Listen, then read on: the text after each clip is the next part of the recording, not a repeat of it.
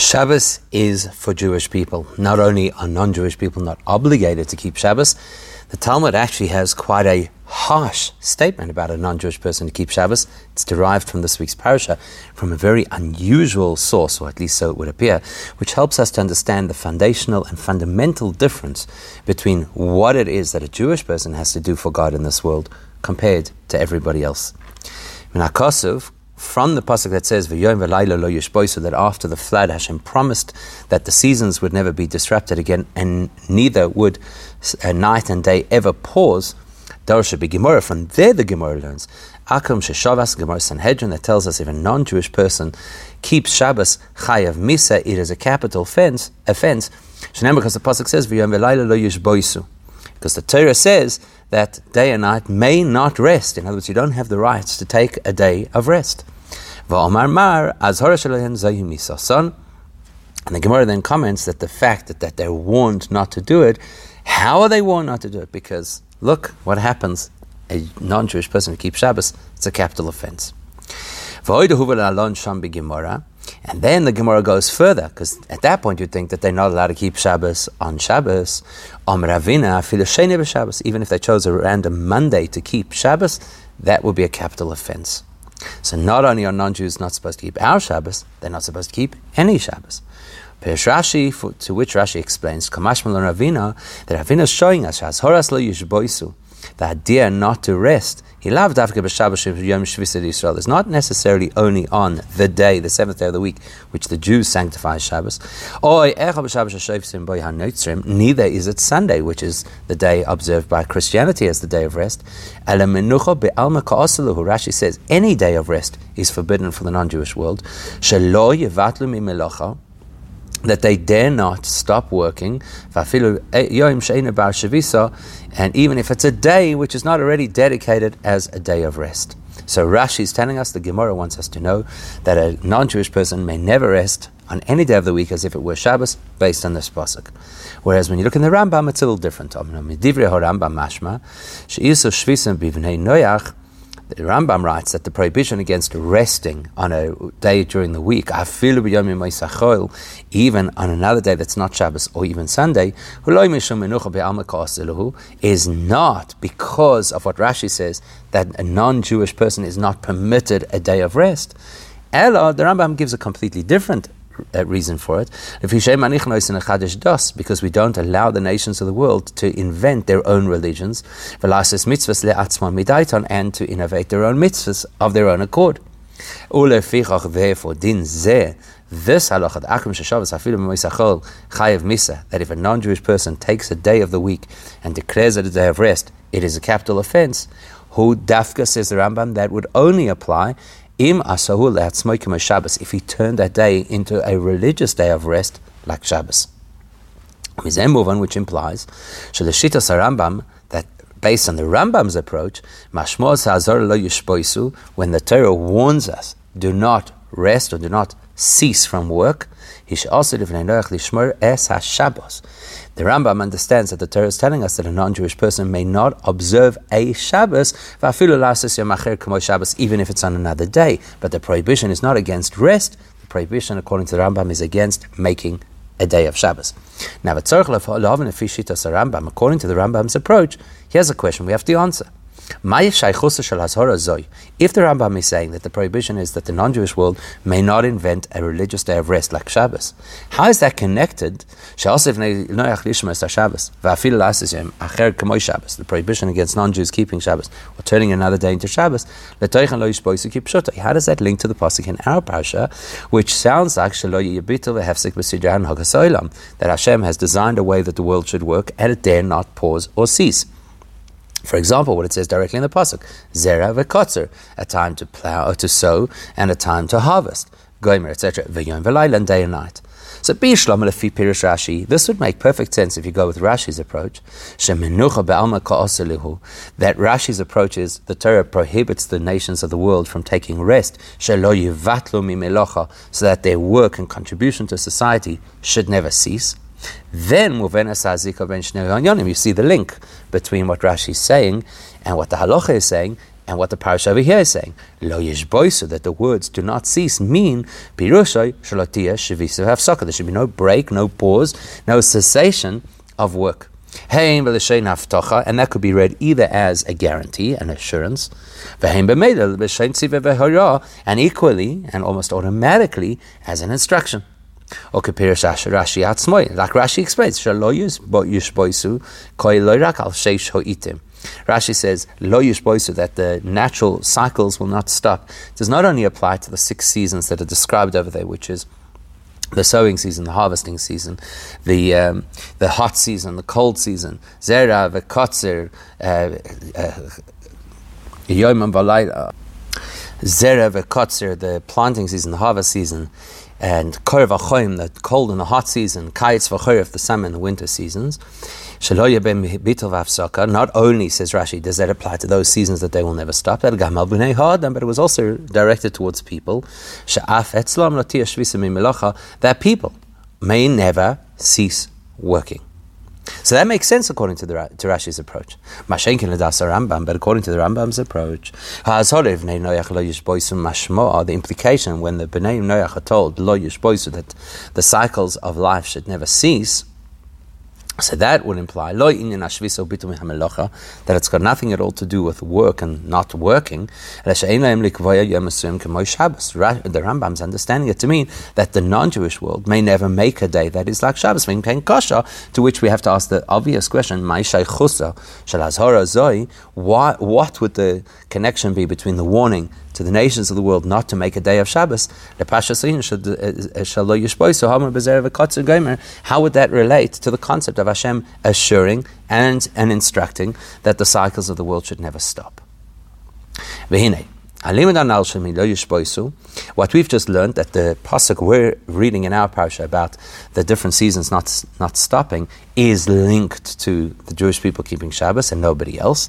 That's also huvagam medrash. It's also brought in the medrash, and there it's brought ala pasuk relating to a different pasuk much later on, where Hashem tells Moshe to tell the Jewish people, Re'u ki Hashem nosan lechem es Shabbos. Look, Hashem has presented to you the concept of Shabbos, and at that point they're told, Shavu ishtachtam, you got to stay where you are, you don't move out of your space on Shabbos, etc. So, let's look at the exact wording of the Medrash. Lochem nitna. It says, Nosan lochem. Hashem gave you the Shabbos. It was given to you. Ve'loi la'akom. It was not given to the nations of the world. Mikan amru. From here, says the Medrash, we learn, Im yavoyu akom yishmus haShabbos. If nations of the world arrive and decide to keep Shabbos, lo yidayom she'enu mekablim schar. Not only will they not be rewarded for that, but it's a capital offense.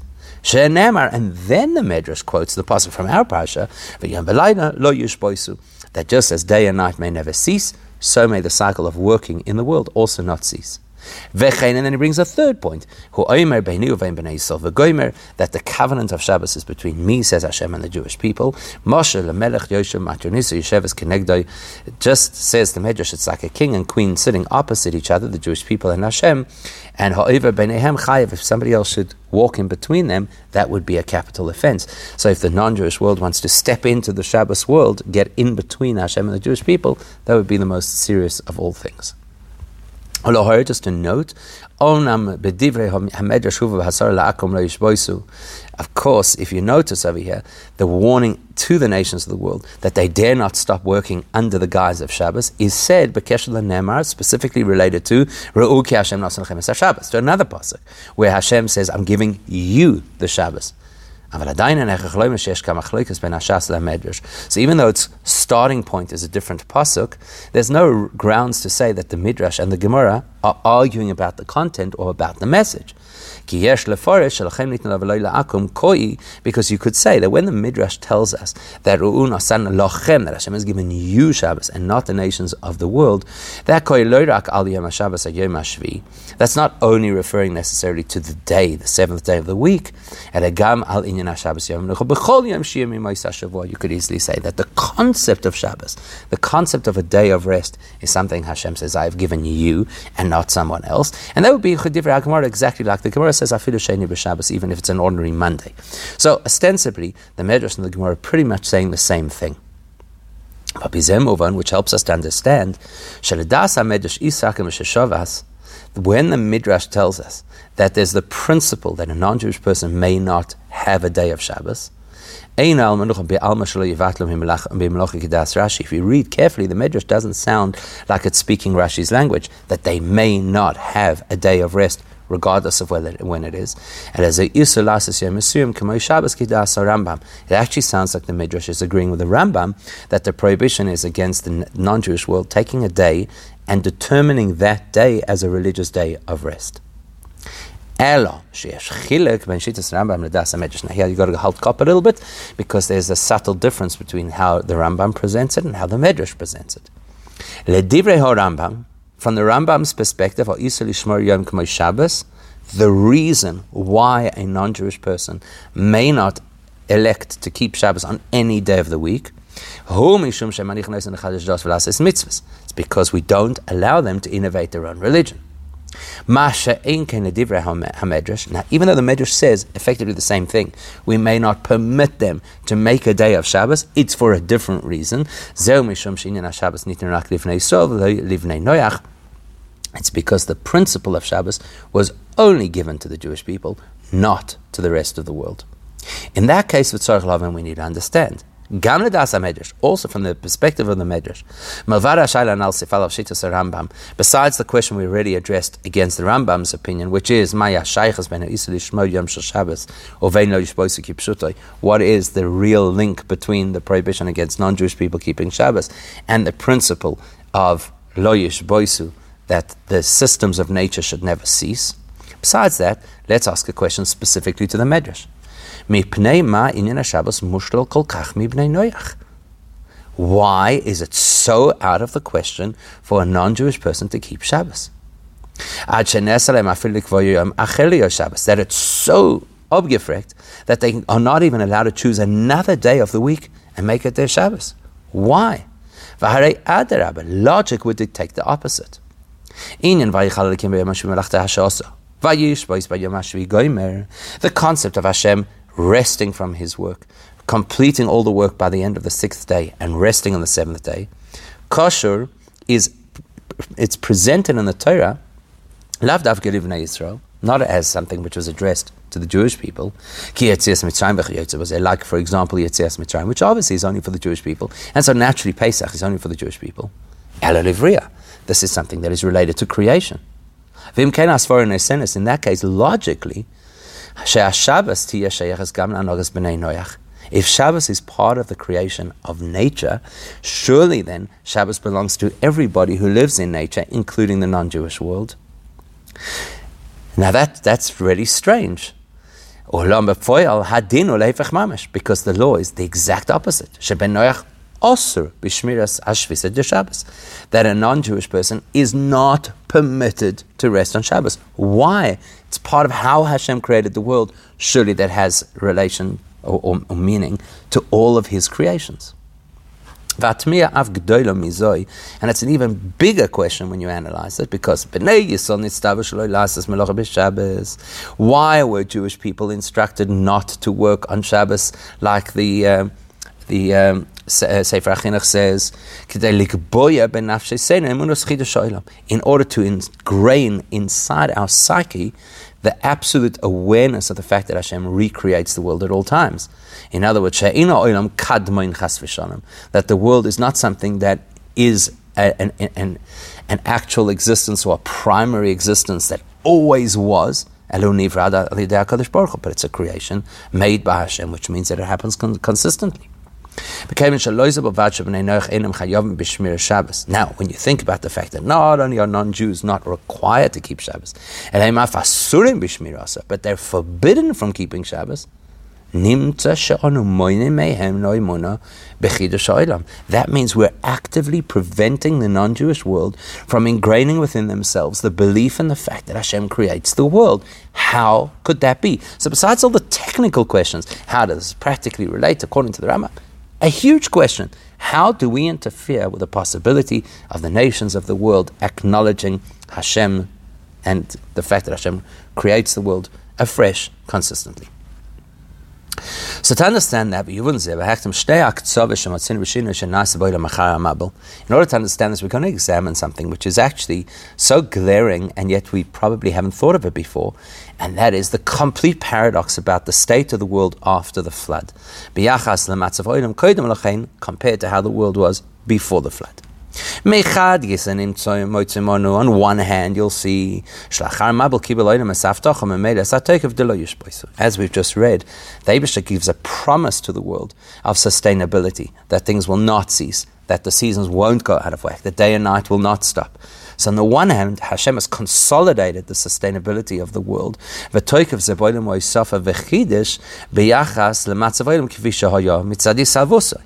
That is an upgrade to the world. The world is now more stable than it was even at the time of its creation, because there were no assurances that the system would not be upended. So the world becomes a stronger, consolidated reality after the flood, on the one hand.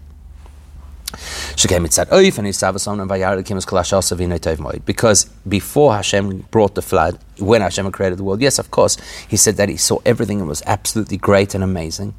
But there was always the weakness of the world, that people could misbehave, and that could upset the natural order. And it actually happened. Right? That's what happened. The Eibishter said he regretted making human beings and therefore wanted to completely expunge them. And it's only after the Mabul, after the flood, then then Hashem promised and made a covenant using the rainbow that from here on out, regardless of how people behave, the world will never be upset again, will never cease to run in its normal fashion again.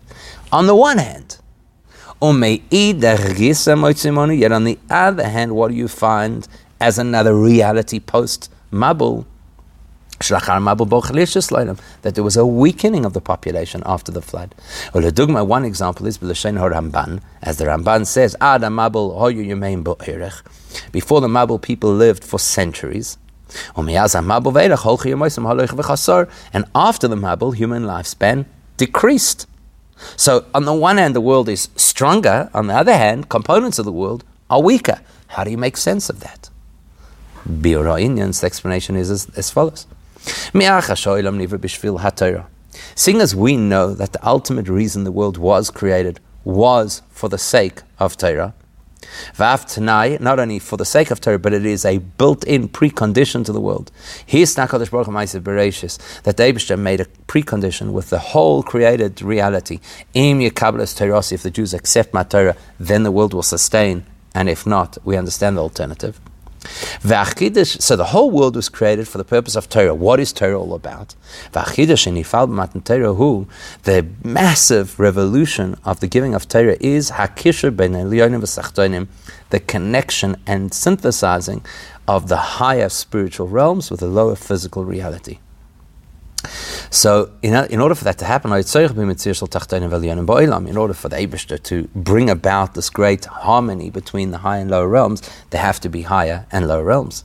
So first you create that contrast and that distinction and disparity between the high and low realms, so that afterwards, B'shas Matan Torah, at the time the Torah is presented, and to a certain extent prior to that, basically from the birth of Avraham Avinu, or at least his recognition of Hashem, which began the 2,000 years known as the 2 millennia of Torah, which began the preparation to receive the Torah. The whole purpose of all of that, of Torah, is to create this brand new reality that the higher spiritual and the lower physical realms can meld together. As the Medrash says, that the lower realms could be elevated to the higher realms, and the higher realms could descend into the lower realms. That is the purpose of creation, in order to bring holy into mundane and synthesize them. With that in mind, we can now look at the difference between how the world was after the Mabul, how it changed. So how it was before the Mabul, compared to how it was after the Mabul. That will speak to this theme of the fusion of spiritual and physical. Before the flood happened, the general state of the world was from the perspective of on high. In other words, the world was assessed based on a higher spiritual perspective. Whereas following the flood, the world was assessed from the perspective of how it is below. Now, right now, that's a bit abstract. Come on, we're going to explain it. In order to explain it, let's look at that moment where Hashem offers His covenant of stability for the world. Commenting on the pasuk, which says that Hashem is going to put the rainbow into the sky. And that will be the symbol of my covenant to sustain the earth. So the Mefarshim ask a really simple question. Isn't a rainbow a natural phenomenon? How does it appear? It's the refraction of sunlight through a particular angle through the moisture of the clouds. So all the commentary are, so how could this be a sign of a covenant? It's a natural phenomenon. To which they answer, a very intriguing answer, Teva ze gufa, what we consider to be nature now, that the interplay between sun rays and cloud moisture could be to refract the light of the sun into the 7 color range of a rainbow. Might be natural to us, but it's actually an innovation that the Eibishter only introduced after the flood. Why? Because prior to the flood, the atmospheric conditions of the world were denser. And therefore even the clouds that would form through the process of evaporation were denser clouds than what we know now. And so therefore they were not able to refract light through them. The light didn't penetrate through the clouds. So there were no rainbows. Isn't that fascinating information? It's only because the world was then refined and cleansed through the flood. So the clouds became finer, more permeable clouds, not as dense as they were before, and therefore and that's why there are certain times where it's possible that they are light enough that the sun rays can create a rainbow through them. And that's the physical manifestation of a spiritual concept. Before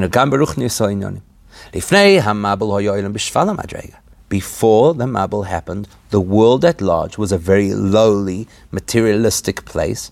To the extent that it wasn't even possible to extract holy meaning out of the physical world. And that's why there had to be a flood, which wasn't destruction and devastation, but rather the Tairas, to purify the earth. That's why it's 40 days and nights to correspond to the 40 sa'ah of a mikveh, so that it would be possible for us through our avodah to elevate and refine sparks of holiness that were entrapped in the world. That's why the rainbow is the sign of Hashem's covenant, and only happens. It only happens later. It's not just some arbitrary sign that the Eibishter puts in the sky to say, "Don't worry, I won't kill you ever again." It's a sign of the fact that the world has improved, that the world is more translucent, more susceptible to spirituality, and therefore won't be destroyed again. So if that's the case, then we have to ask, surely we all know that the only reason the Mabul happened, with whatever benefits of purification it may have caused, only happened, it's only because of the absolutely amoral behavior of the generation of the flood. Because the Eibishter has created the world in such a way that the world is effectively kind of entrenched within the hearts and attitudes of people. So when people behave so badly as they did during the time of the flood, that thickens and hardens and lowers the materialistic reality of the world. And that's what was cleansed by the Mabul. In other words, the people contaminated and polluted the world, and then the Mabul cleansed it. Isn't that how we know the story? Whereas the way we've explained it is that the very first time that a rainbow ever appeared in the sky was only after the flood, because only then was the world refined and clearer and more susceptible to holiness. That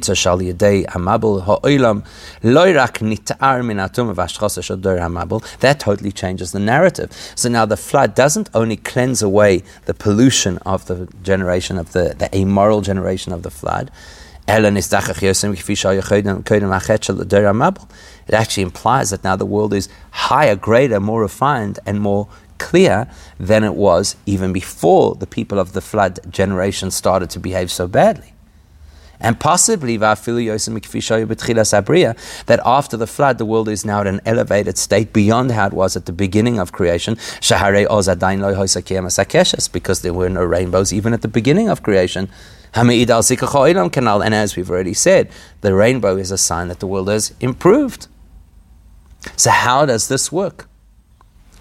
The explanation is, yes, at the beginning of the world was pristine, but that amazing wholesomeness of the world was not the product of the world. The world didn't create or generate its own wholesomeness or its own completion. It's because of the Eibishter's input. The Eibishter created a wholesome world. The Eibishter created a world where everything that needs to be there is there. In other words, the Eibishter superimposes perfection onto a world that intrinsically has no clue about perfection. But the concept, the possibility of the world being able to find its way to holiness, connection, clarification, that is the innovation of the Mabul. That's the time where the Eibishter imbued the world with new capacity. That the world itself could be elevated. At the beginning, what makes the world great? The fact that Hashem made it. After the flood, what will make the world great? The fact that we, residents of this world, can work with the world to elevate it. That's why the rainbow is only introduced at that point as part of the natural phenomena of this world. Yes, the scientific explanation for rainbows is refraction of sunlight through the moisture of the clouds. But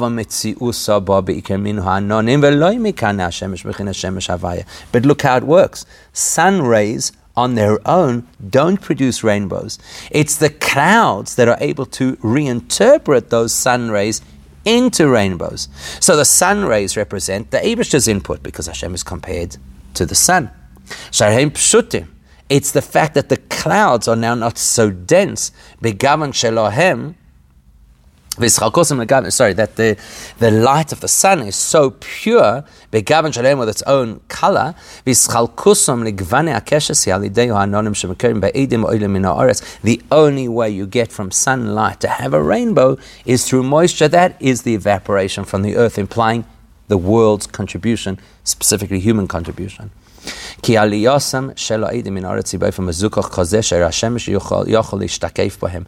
we're now living in a reality where the kind of moisture that rises through evaporation is the kind of moisture that can facilitate the bending of sunlight into rainbows.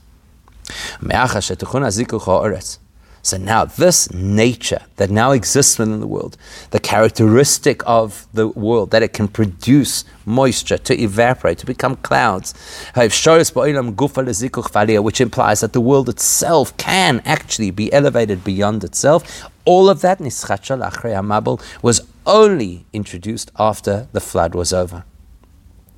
And that's why rainbows were only introduced as Hashem's symbol at that point. HaKadosh Baruch Hu chidesh be'anan ha'olam min haaretz es inyan ha'keshes.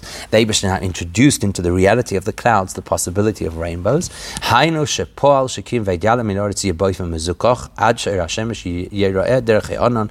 The Eibishter now modified the nature of creation. The clouds can allow sunlight through and produce, therefore, a rainbow. In other words, what are we talking about over here? There is a beautiful, pristine reality as Hashem creates it, and that's not good enough. The ultimate state is a pristine reality as we create it. Now we can understand the big shift that happened after the Mabul. That the Eibishter's supernal will, which already existed right from the beginning of creation, to create the world. Not only did he have this pristine wish to create the world, but that all came to fruition at the point where the Eibishter looked back and said, it's all excellent. That does not preclude the possibility of humankind deteriorating so badly that they deserved to be destroyed. Where their negative behavior completely overtook the world. That's prior to the Mabul. Whereas after the flood is over, then Hashem makes this eternal covenant. Even if the world or the humankind behaves in a way that does produce the possibility of thinking that it's time to bring the world to darkness and destruction, yet Hashem promises, even if the world is so bad, I'm not going to wipe everybody out again, like I did previously. Why is that? We already mentioned before. The fact that the world was created so pristine originally is the greatness of Hashem, the Creator. And no reflection on what the world is actually all about. That's why it's possible that sins, which have the potential to create separation between the world and its creator, cause such a devastating collapse that the world reached a point where it was beyond repair. Because it was the sin of the people of that time prior to the flood that contaminated the world so badly, to the extent that the world was completely filled with poor behavior, with amoral behavior. Shows the Bir of Aliyah, and the world reached a point of no return, where it had no means to claw its way back to connection. By the way, Gam Tam Pnimi also gives us a deeper insight that the warning that Noach gave, HaKadosh Baruch Hu mevi aleichem es hamabul, that David is about to flood you, did nothing. Why? Because they were they were at a point of no return. And so therefore, at that point when the world is so toxic, there's really no reason for it to continue. As the Torah reports, the Eibishter regrets making people, and it says, let me erase them. Because the world, having deteriorated to such a horrific state, loses the Eibishter's impetus to want to keep it going. Why did the Eibishter have a ratzon to create the world in the first place? In order that it should be a place of connection. When all of that falls apart, there's no longer a ratzon to keep the world alive. That's all prior to the Mabul, where everything is dependent on the Eibishter's attitude and approach. When he sees the world as beautiful, toiv ma'oid. When he sees that his world is not connecting to him anymore, says, no more. But after the Mabul comes along to purify the world, the world itself is transformed. The world itself now has an element of purity to it. So therefore, that means from here on, even if the world collapses into the worst spiritual state, it can be fixed, it can be re-elevated through a tshuva process. And therefore, because there is always hope, and you can never now go to a point beyond return, That's why they can now make a promise never to destroy again and never to bring another flood. Whatever happens to the world, irrespective. With that in mind, you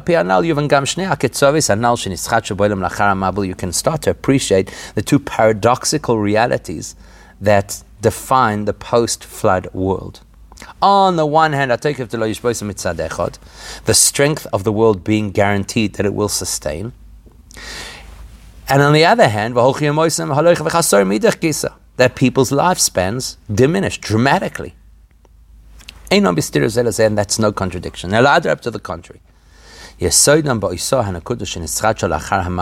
Both of those components speak to one foundational shift that happened after the flood.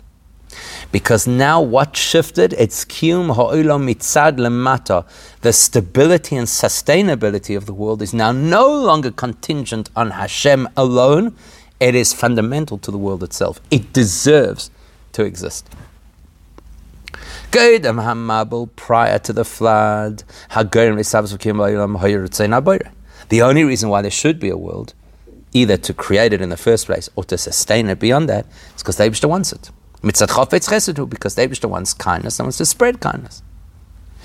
And therefore, if the Eibishter no longer wants to, because the world has degraded so badly that it is no longer what he had in mind, then he says, goodbye. But once the world has been purified through the intense process of the Mabul, then why does the Eibishter recreate the world at every moment? Not just because he wants to be good, but because the world deserves to exist, because it's been so purified and refined and elevated. That is the reason for these two paradoxical realities. On the one hand, the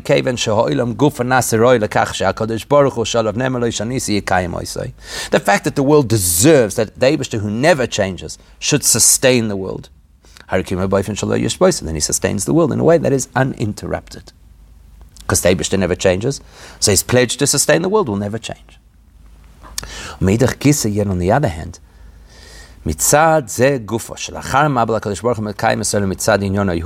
the very fact that the Eibishter sustains the world now, post-flood, because of the world's contribution and value, well, then you have to know, the world's fundamental strength isn't that strong. The reality of the world is things atrophy. Things weaken over time. Relative to which particular created being we're discussing. And that's a very different reality to how it was before the Mabul. Because prior to the Mabul, why did the world exist? Because the Eibishter was nice, the Eibishter was kind. So therefore the Eibishter could keep people living as long as he chose to keep them living for centuries. More technical Kabbalistic reason explained in Tikkunei Zohar. Why do people live so long at that time before the flood? Because the nature of the energy that flowed into the world in order to sustain it belongs to Arich Anpin, which is the concept of long suffering, patience, and tremendous sharing of energy, even if you don't deserve it. But now that the Eibishter looks at us on our own merits, we don't deserve to live as long as they did then. So now, now that we've identified two eras, the pre- and post-Mabul eras, the pre-Mabul era where the strength and sustainability of the world was completely up to Hashem, wanting the world to continue. Compared to the post-Mabul reality, where we earn our rights to exist through our efforts and personal and global refinement. All of that was preamble to a third era, which is the most important for us all, to Kufashnei Alofim Torah, the period of Torah. You've got a state where the main thing is the Eibishter's outlook. Then you have a next stage where the main thing is the value of the world, all to prepare us for the ultimate stage, which is to bring the greatness of Hashem's outlook and the greatness of Hashem's power into the reality of our world, so our world can be elevated too. And the Eibishter's energy can enter it. That, by the way, parenthetically explains why it is that when Yitzchak was born to his parents, was specifically when they were old. Avram being 100 shana, Sarah bas 90 shana, Avram being 100, Sarah being 90. Because that was a moment that brought together those two opposing realities. Because when does Avram live? At a time where human lifespan is decreasing. In Avram's times, the declining lifespan is even more marked than it was in the 10 generations between Noach and Avram, which includes time after the Mabul as well. Because what was the nature of the flow of divine energy into the world from that point in time? Not from the perspective of Erech HaPayim, which is completely beyond consideration for the realities and limitations of the world. Now the Eibishter was going to imbue energy into the world from a perspective that is relative to the world.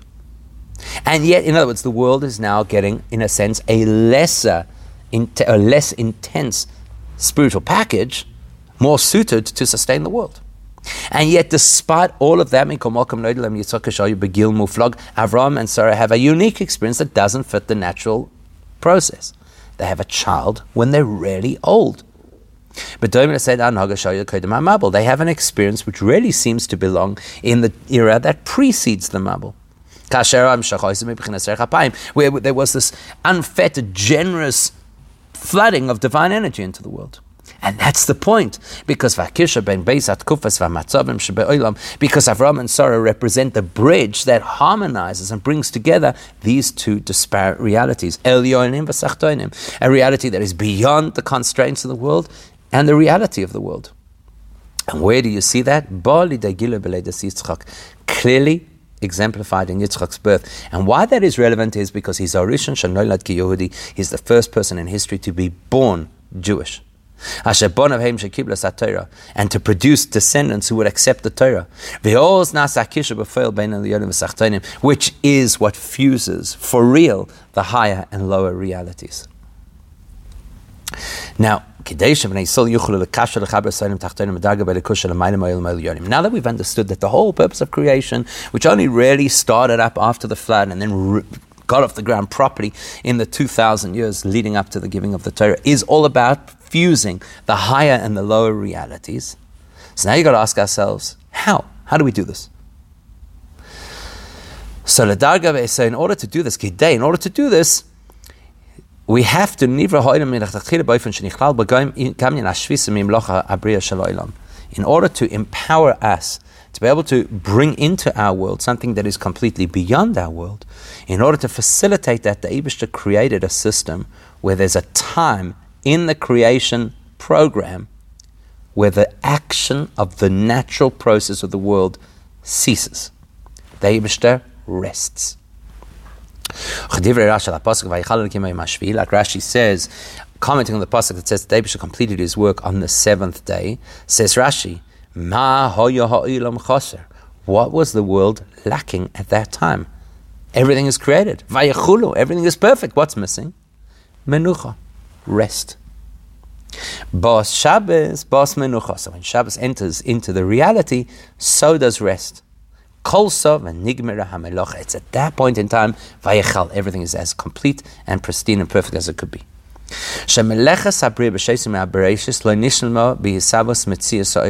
The creation of the world didn't finish with the proactive steps of the 6 days. Only when another reality enters into the space. The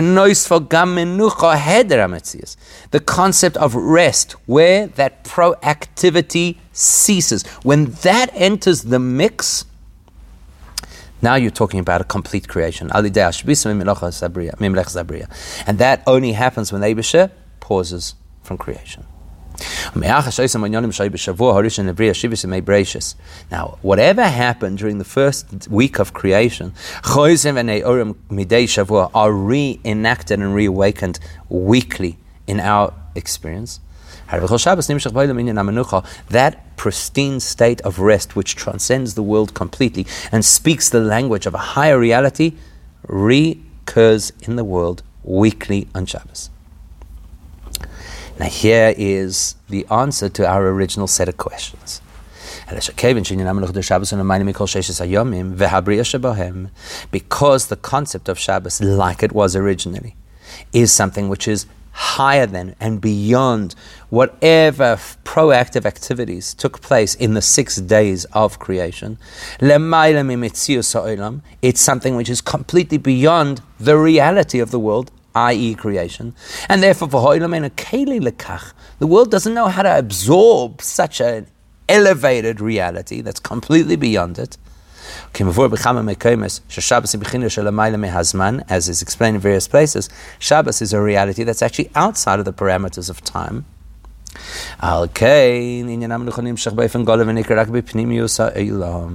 Therefore, the impact of Shabbos is something which is in the deeper reality of the world. But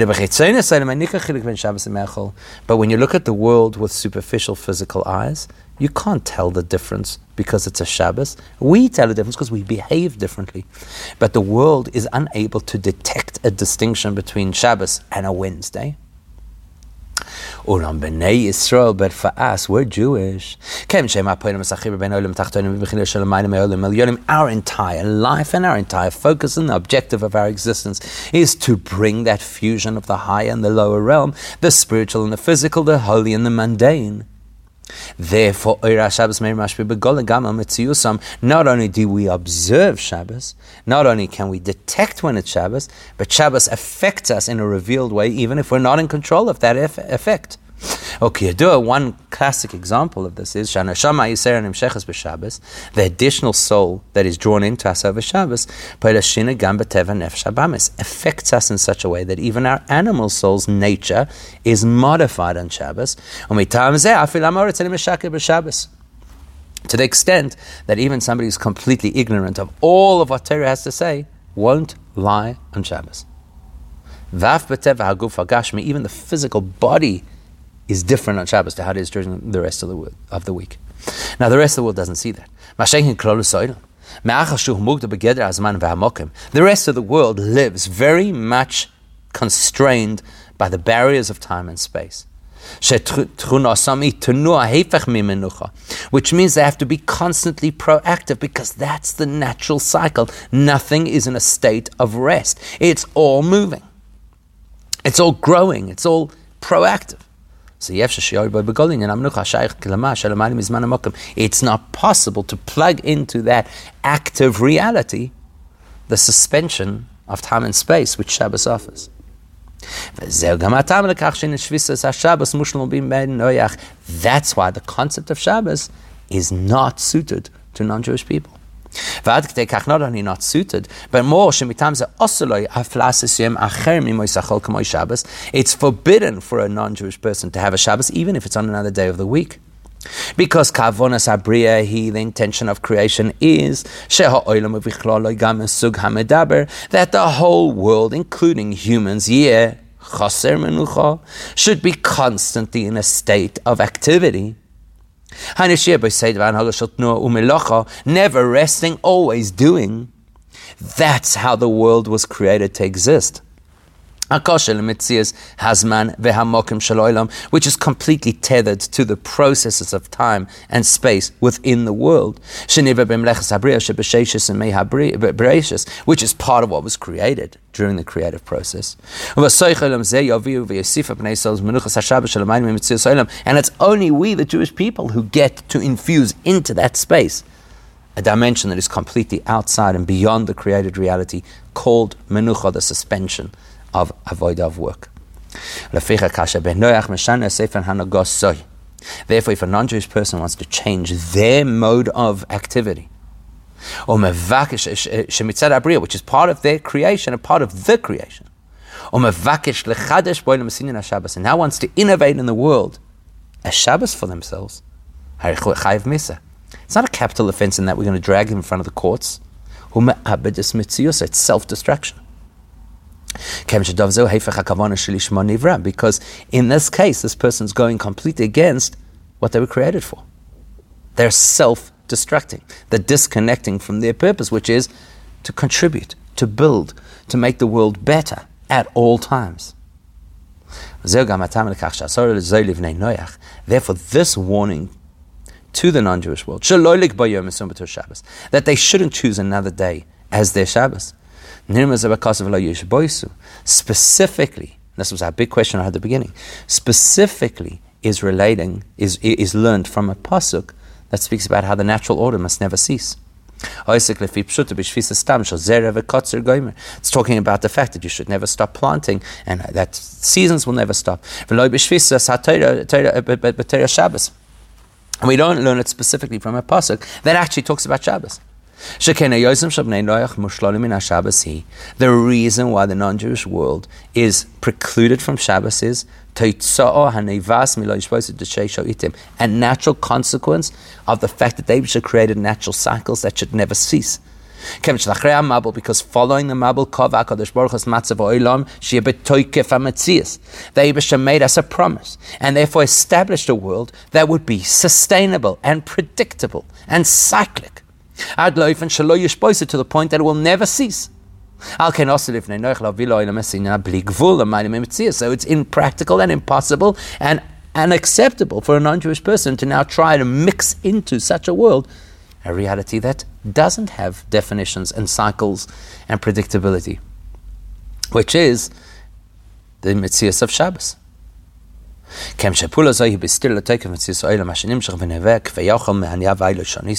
By doing so, such a person would be contradicting the reality of a world that continues to flow in cycles so as to reflect Hashem's immutable, unchangeable self. And that would be a dangerous thing, actually, for a non-Jewish person to do, while it is exactly our avodah to do.